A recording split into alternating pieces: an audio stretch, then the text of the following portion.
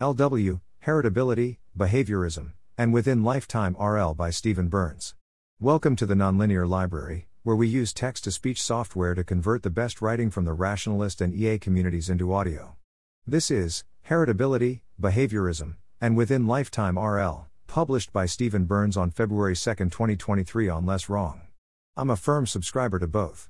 A. The theory that people's personalities are significantly predictable from their genes, and mostly independent of how their parents raised them, at least within the typical distribution, i.e., leaving aside cases of flagrant abuse and neglect, etc.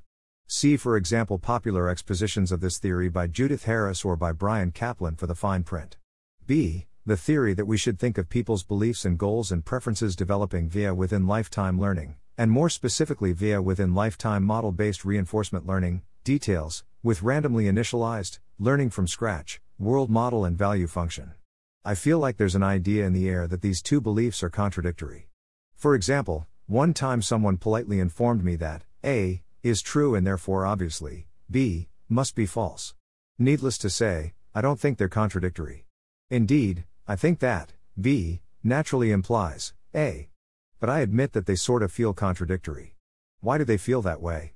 I think because A is sort of vaguely affiliated with cognitive science, evolutionary psychology, etc. B is sort of vaguely affiliated with B.F. Skinner-style behaviorism. And those two schools of thought are generally considered to be bitter enemies. In this short post I want to explain why we should put aside that baggage and see A and B as natural allies. 2 dubious steps to get from B to behaviorism. Here's the fleshed out argument as I see it. I'll go through the 2 dubious steps in the opposite order. Dubious step number 1, no more learning, unlearning after the kid grows up. Here are 2 stories.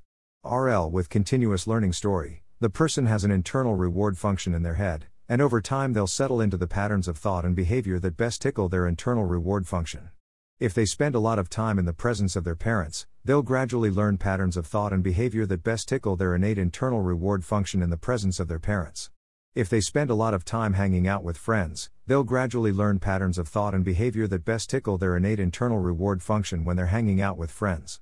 As adults in society, they'll gradually learn patterns of thought and behavior that best tickle their innate internal reward function as adults in society. RL learn then get stuck story. The kid learns patterns of thoughts and behavior in childhood, and then sticks with those patterns for the rest of their lives no matter what. Claim, I think the RL with continuous learning story, not the RL learn then get stuck story, is how we should generally be thinking about things. At least in humans. Probably also in non-human animals, but that's off topic. I am not making a strong statement that the RL learn then get stuck story is obviously and universally wrong and stupid nonsense. Indeed, I think there are edge cases where the learn then get stuck story is true. For example, childhood phobias can sometimes persist into adulthood, and certainly childhood regional accents do. Some related discussion is at Scott Alexander's blog post Trapped Priors. Instead, I think we should mainly believe the RL with continuous learning story for empirical reasons. Heritability studies, see top. More specifically, note that, IIRC, parenting style can have some effect on what a kid believes and how they behave while a child, but these effects fade out when the kid grows up. Culture shifts are in fact possible, contrary to the RL learn then get stuck story. For example, almost everybody in the USA opposed gay marriage and now almost nobody does. Almost nobody used Facebook and cell phones and now almost everyone does. And Trumpism, and so on. These all seem generally inconsistent with the RL learn then get stuck story. Probably other things too, like maybe the fact that people can sometimes have very different personalities when hanging out with their families versus friends. Here's how I make sense of RL with continuous learning being the main story, rather than RL learn then get stuck. Even if in principle learned patterns of thought and behavior can get stuck, I think there's a lot of shaking the jar that happens in our long lives. I think that as people try living in different places, and talking to different people, and they change jobs, and they find romance, etc., they wind up trying out lots of different patterns of thought and behavior, at least a little bit. And thus they wind up discovering the patterns that feel most natural and appealing to them, even if those same patterns of thought and behavior were hidden from them when they were kids, or otherwise made to feel unappealing. Side note, different people have different innate internal reward functions, and these reward function differences are heritable, and I claim that that's a major reason that adult personalities and preferences are heritable. Dubious step number 2, parents effectively control the reward during childhood. Even leaving aside what happens after the kid grows up, let's zoom in on childhood. Above I wrote if they spend a lot of time in the presence of their parents, they'll gradually learn patterns of thought and behavior that best tickle their internal reward function in the presence of their parents. This is definitely not the same as they'll gradually learn patterns of thought and behavior that their parents want them to have. Okay, here, I made a figure so that nobody will miss this point. I think this has a lot to do with the fact that the parent can't see inside the kid's head and issue positive rewards when the kid thinks docile and obedient thoughts, and negative rewards when the kid thinks defiant thoughts. Indeed, the parents are at an extraordinary disadvantage, as shown in this comparison table. The reward is laser targeted at the exact thing to be incentivized. The reward is poorly targeted. For example, maybe kid will think bad thoughts, do bad things, not get caught, and be rewarded. The reward is always in fact rewarding. The praise might be rewarding from the kid's perspective, but it also might not. It might even be aversive. This might happen 3,000 times per day. This might happen a few times per day.